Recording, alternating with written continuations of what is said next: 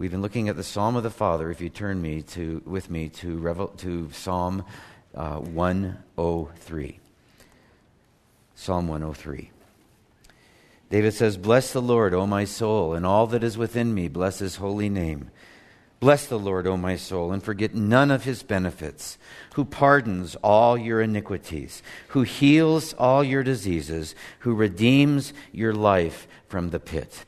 Who redeems your life from the pit. We unpacked this one sentence last week on Easter Sunday for those of you who weren't here. It's the third of the Father's blessings that we see here through these glimmers of Easter that we see all through the year, reflections of the resurrection as he redeems our life from the pit.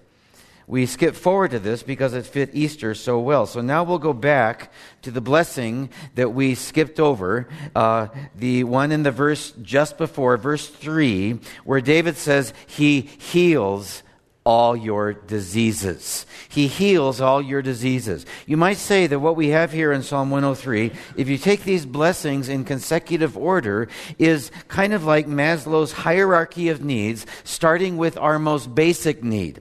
On the first week, we saw, as Martin Luther said, that man's first need, man's most basic need, and someday we're going to see this before the great white throne, is to find a gracious God who pardons all our iniquities. And so that's what David starts with. This time we'll see that a close second to that, if we only knew, is that he heals all our diseases, which is the second blessing that David focuses on here. Like last week, we're going to camp on this one sentence today to see how deep the Scripture goes, really how deep the Father's love for us goes, how vast beyond all measure. How deep does it go, especially when you're feeling alone in a universe that may have been emptied out by some situation or whatever, and wondering if he's really there? How deep does the Father's love for us go? Well, he heals all our diseases. He heals all our diseases. Now, this is a verse that's often misused by people who give you the impression that it's always God's will for us to be healed. I mean, after all, the Scripture says he heals all of them, doesn't it? And so if he hasn't healed you, it must mean that you don't have the faith to be healed. Because if you just believe, you'll never get sick. And if you do get sick, it's because of not enough faith on your part. Because God's will is always to make you better. You've probably heard that. And indeed, if this were all that the Scripture taught on this subject, it might be reasonable to draw that conclusion, or to think that maybe the Scripture is mistaken, or that David is mistaken, because while it says he heals all our diseases, we know that sometimes he doesn't, and it's not always because of a lack of faith. So what's going on here? Well, he does heal us supernaturally. Some of you have experienced this. My first father, as I've mentioned before, died of cancer when I was young. He was in the hospital for an entire year back in 1960 with an incurable form of cancer. We were missionaries in Hong Kong at the time, and many came to Christ during that difficult year before he passed away. And we believe God healed him so that could happen. My mom wrote about this in a letter to Lawrence Sanney, the president of the Navigators, in March of 1960. She said, Kathleen, a young student nurse, a Chinese nurse, came to Christ as a result of looking at how my father accepted his suffering. She led Mr. Tung to Christ, another man down the hallway with incurable cancer. And 2 days later, he passed away. Another student named Katie has also responded positively to the gospel. My mother wrote back to our stateside supporters. At one point, my father's kidneys shut down, and they thought he'd be gone in a matter of days. And my mom wrote another letter about the second time God healed him after all the missionaries in Hong Kong gathered together and crowded together in his hospital room. She wrote, "We again called the other missionaries in for prayer," because we know sometimes he does heal our diseases, right?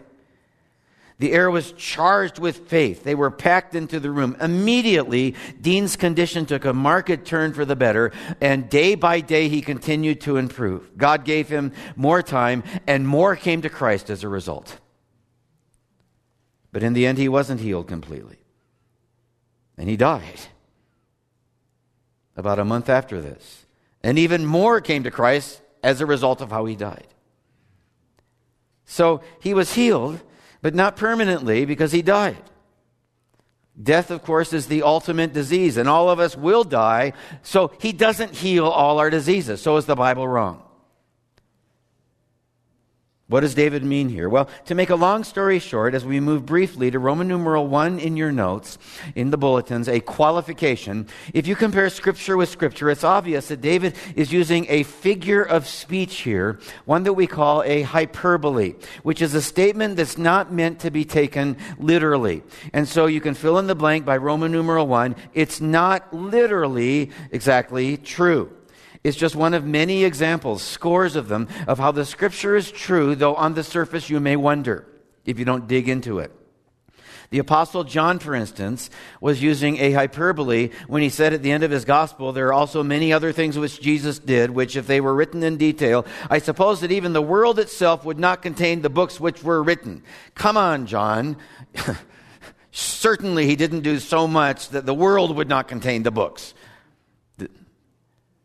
Well, what did he mean by that? Well, he meant, you may think I've written a lot about what Jesus did, but you haven't seen the half of it. You just had to be there. There's a whole world of experience that I'm leaving out. Believe me, he was the Son of God. David was using a hyperbole in 1 Samuel 1 when he said that Jonathan and Saul were swifter than eagles and stronger than lions. Well, that's impossible, so the Bible's not all true. No.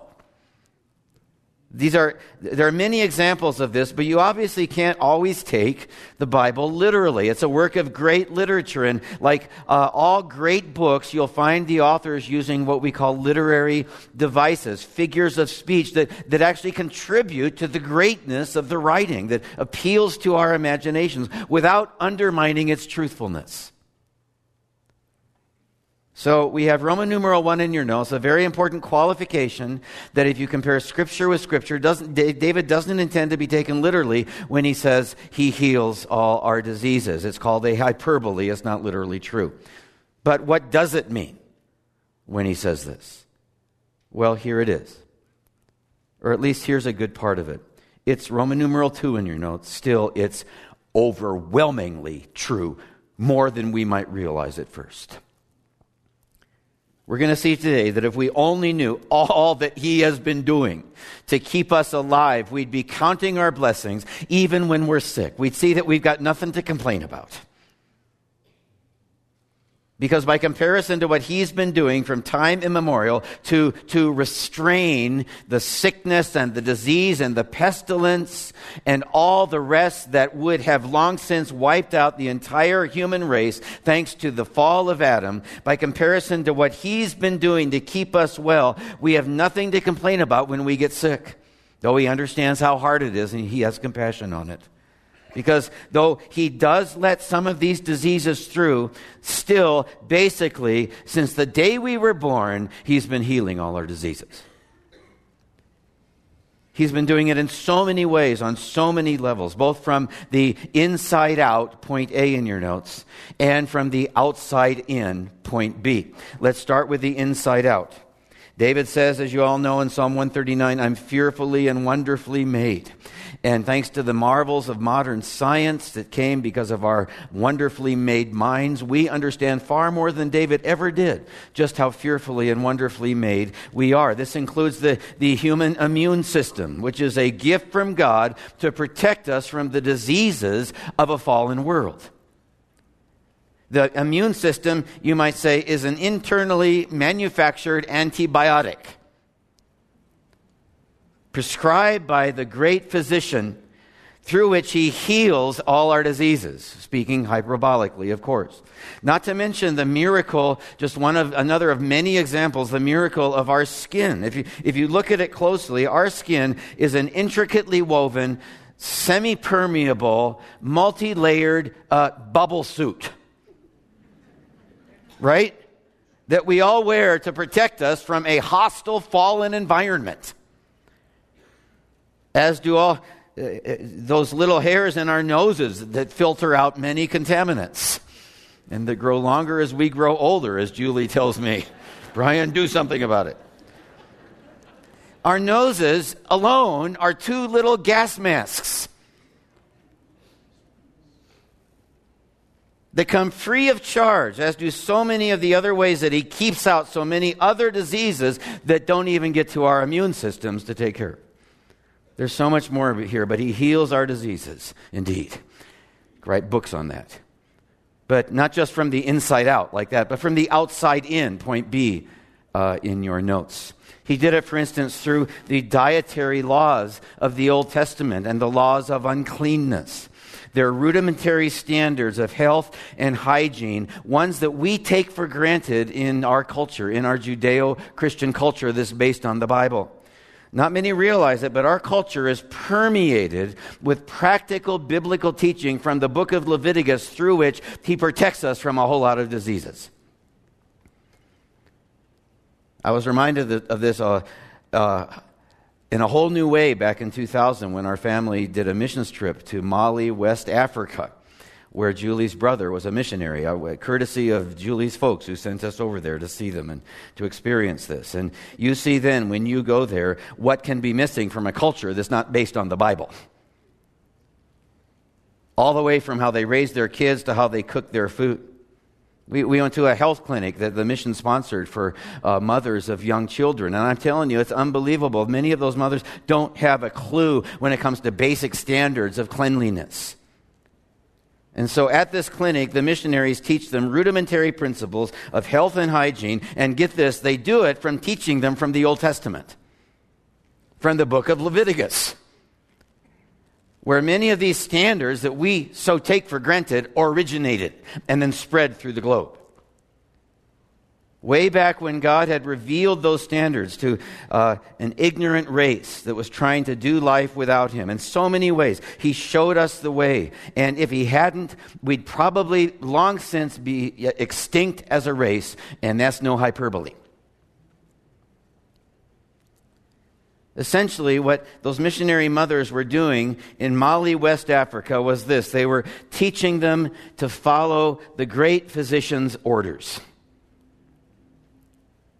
through which he heals the diseases they would have had if they hadn't followed his orders, who seeks to keep us well from the outside in, too.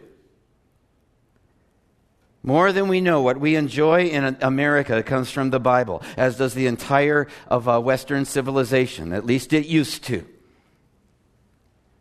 In fact, Time magazine did a cover story on this a few years back, and it stands in sharp contrast to a lot of other cultures that aren't saturated with biblical teaching and a biblical worldview that gave rise to the medical sciences. Sciences that came from minds which themselves, in God's grace, came from God.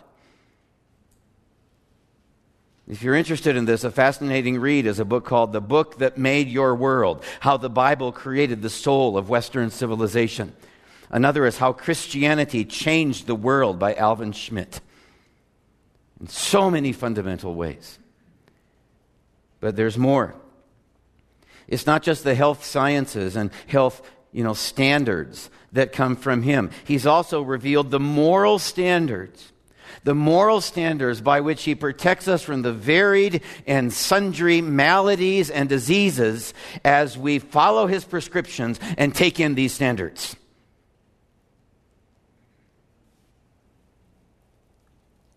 I have a book on my shelves called None of These Diseases. It's subtitled, A Physician Testifies That Health, Happiness, and Longer Life Can Be Yours If You Follow the Teachings of the Bible. It quotes Exodus 15:26 on the back cover, which David may have had in mind when he wrote our verse for today in Psalm 103. It says, I will give you, if you will give earnest heed to the voice of your God and do what is right in his sight and give ear to his commandments and keep all his statutes, I will put none of these diseases on you, which I put on the Egyptians, for I, the Lord, am your healer, and I do it by my statutes. This is probably the best cross-reference for our verse for today in Psalm 103. If you do what is right, if you give ear to my commandments and keep my statutes, I will heal your diseases. And what that means is this, among other things. He tells us what is right, not just, hygienically, though that was in his statutes as well, but also morally. that it might be well with us physically, psychologically, relationally, and in so many other ways. It's not just the hygienic standards that have permeated our culture, thanks to the Bible, but the moral standards of the Bible have permeated entire cultures, and especially Judeo-Christian cultures, at least until recently. And through these standards, he's been healing all our diseases. How so? Well, among my files is one file folder that is chocked full, about this thick, of articles, a file that I've titled Health Via Godliness. Health via Godliness. It's chocked full of articles and quotations and excerpts from books that demonstrate the connection between moral living and healthy living. All sorts of major secular studies showing that church-going and right living are good for your health, for healthy bodies, healthy relationships, healthy minds. This one comes from Time magazine. It's just one teeny little example. A medical study of 180 U.S. newlyweds shows that arguing can be unhealthy. Reasoned disputes are okay, but sarcasm and put-downs can result in elevated blood pressure and weakened immune systems. Really got to watch it when it comes to sarcasm. It's usually not funny. Which is one reason why the Bible says, let no unwholesome word proceed from your mouth, but only such a word which is good for edification, for building up and not tearing down. It's healthier. USA Today ran an article a year ago titled, Hostility, Anxiety May Hold Key to Heart Attack. Which is one reason why the Bible says, be anxious for nothing. Philippians 4:6. At all costs, it's going to hurt your health. The American Association of Science reviewed 212 scientific studies on the link between religion and health. 75% of them demonstrated that religion has a positive effect. And the vast majority of the religions that they studied were Judeo-Christian religions. In so many ways. Like the sexual standards. It's for our good, right? You may have read George Will's article in Newsweek a while back called AIDS, Crushes a Continent. He called it a plague of biblical proportions. In Nambia, Botswana, Zimbabwe, Swaziland, 1 in 4 adults is affected. There will be 40 million orphans in sub-Saharan Africa by the end of this decade. It's ravaging, it says, the sexually active cohort of people 15 to 49, the creators of the future. It may produce an Africa of old men and women. What's happening there? Well, I think sexually active is the operative phrase there. It's the key phrase, sexually active outside of marriage. And if this isn't a lesson on how he protects us through his moral laws, or at least tries to, I don't know what is. Yet we're not getting it. We don't deserve it, yet he keeps doing it. There's so much more here, but in a way it's summed up by a cartoon I ran across the other day of a teenager who's standing by his grandpa who's seated in the chair reading a newspaper. And the kid says, hey, Grandpa, what did you wear in the olden days to protect yourself from unsafe sex? The old man, without looking up, a surly look on his face, said this, what did we wear to protect ourselves from unsafe sex? A wedding ring.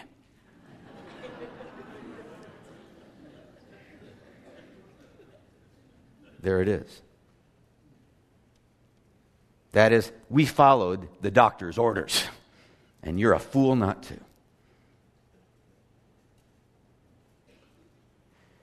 Unlike upwards of 75% of our population, which doesn't follow the doctor's orders, therefore, up to 75% of our population is now infected with one kind of sexually transmitted disease or another. In spite of all that God's been doing to protect them. We've changed so much, haven't we?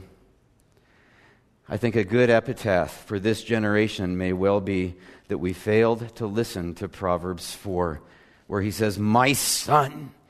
This is Solomon, but it's the Heavenly Father speaking to a race of wayward children. He says, "My son, give attention to my words. Incline your ears to my sayings. Do not let them depart from your sight. Keep them in the midst of your heart, for they are life to those who find them and health to all their body."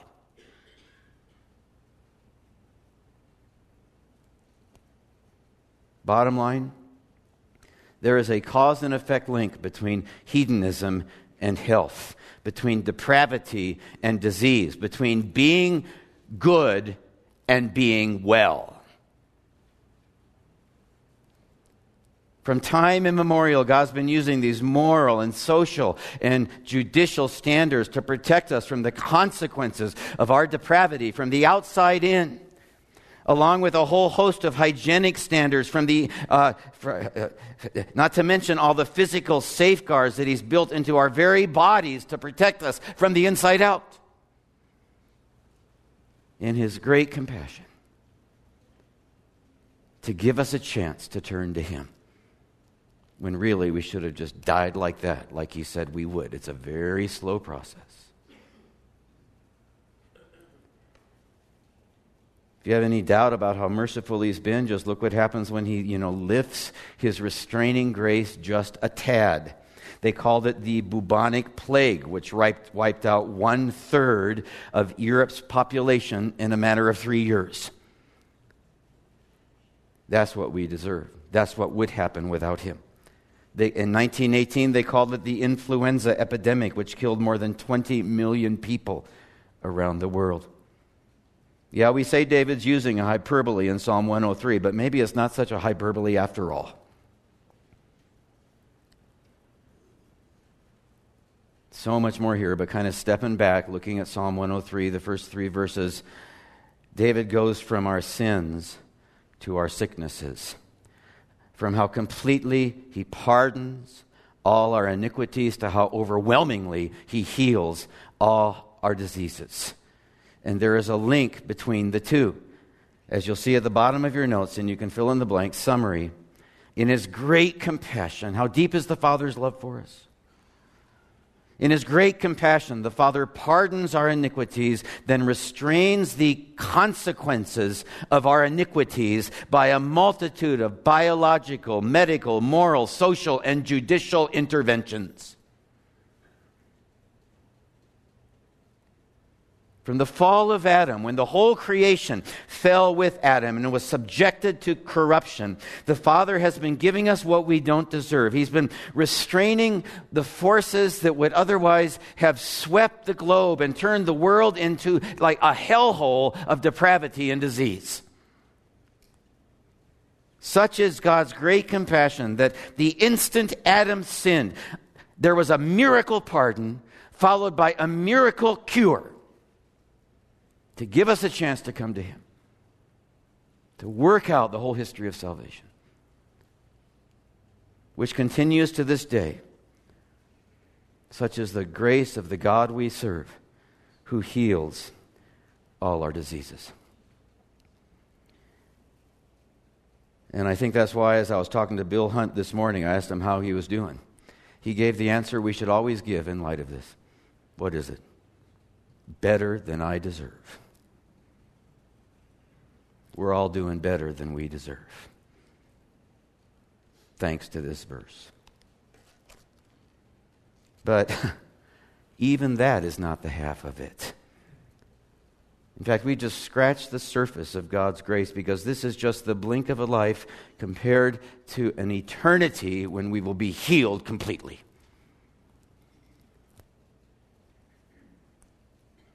Two days before my father passed away in 1960, he woke up and told my mom that he almost died the night before. She said, "Oh, did you?" He said, "Yes." And he could just barely whisper. He said, "And I saw heaven. I saw heaven." And she said, "Did you? What was it like?" And he grappled for words, and finally he said, "Oh, the wonder, the glory. Words can't express it." And then he started to mouth the words of a hymn, and finally she caught it. It will be worth it all when we see Jesus. And she started to back him with her beautiful voice, his whispering voice. It will be worth it all when we see Christ. One glimpse of his dear face, all sorrow will erase. So bravely run the race till we see Christ. And he died 2 days later. It's like the old gospel song, one of my favorites, All My Tears.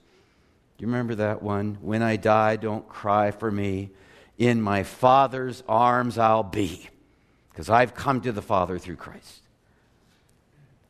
When I die, don't cry for me. In my Father's arms I'll be. The wounds this world left on my soul will all be healed, and I'll be whole. Which is why David goes on to say this in verse 15 of Psalm 103. In a powerful way, he describes the disease of death that will take us all out. He says, as for man, his days are like grass. As a flower of the field, so he flourishes. When the wind has passed over it, it is no more, and its place acknowledges it no longer. But the loving kindness of the Lord is from everlasting to everlasting on those who fear him. He's saying we all fade so quickly because of our depravity. We're but a vapor in a universe which is itself a vapor because it was subjected to corruption, and it too is going to pass away. We're but a vapor in a universe that can feel so empty, but it doesn't matter, he says, because the Father's love is forever on those who know him. David's saying, his love for me is from everlasting to everlasting. So when I die, don't cry for me. In my Father's arms I'll be. Oh, this is the Psalm of the Father.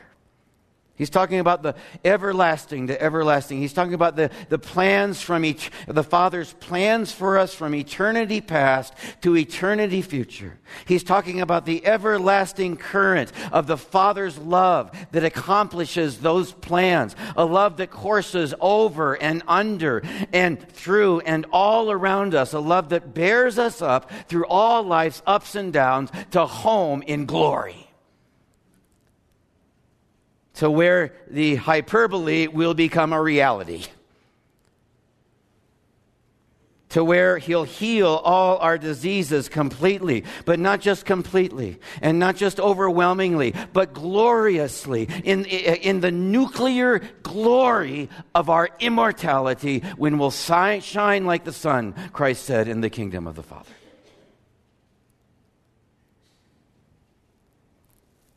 Up until now, David's been talking about God's general grace toward all men, biologically, medically, morally.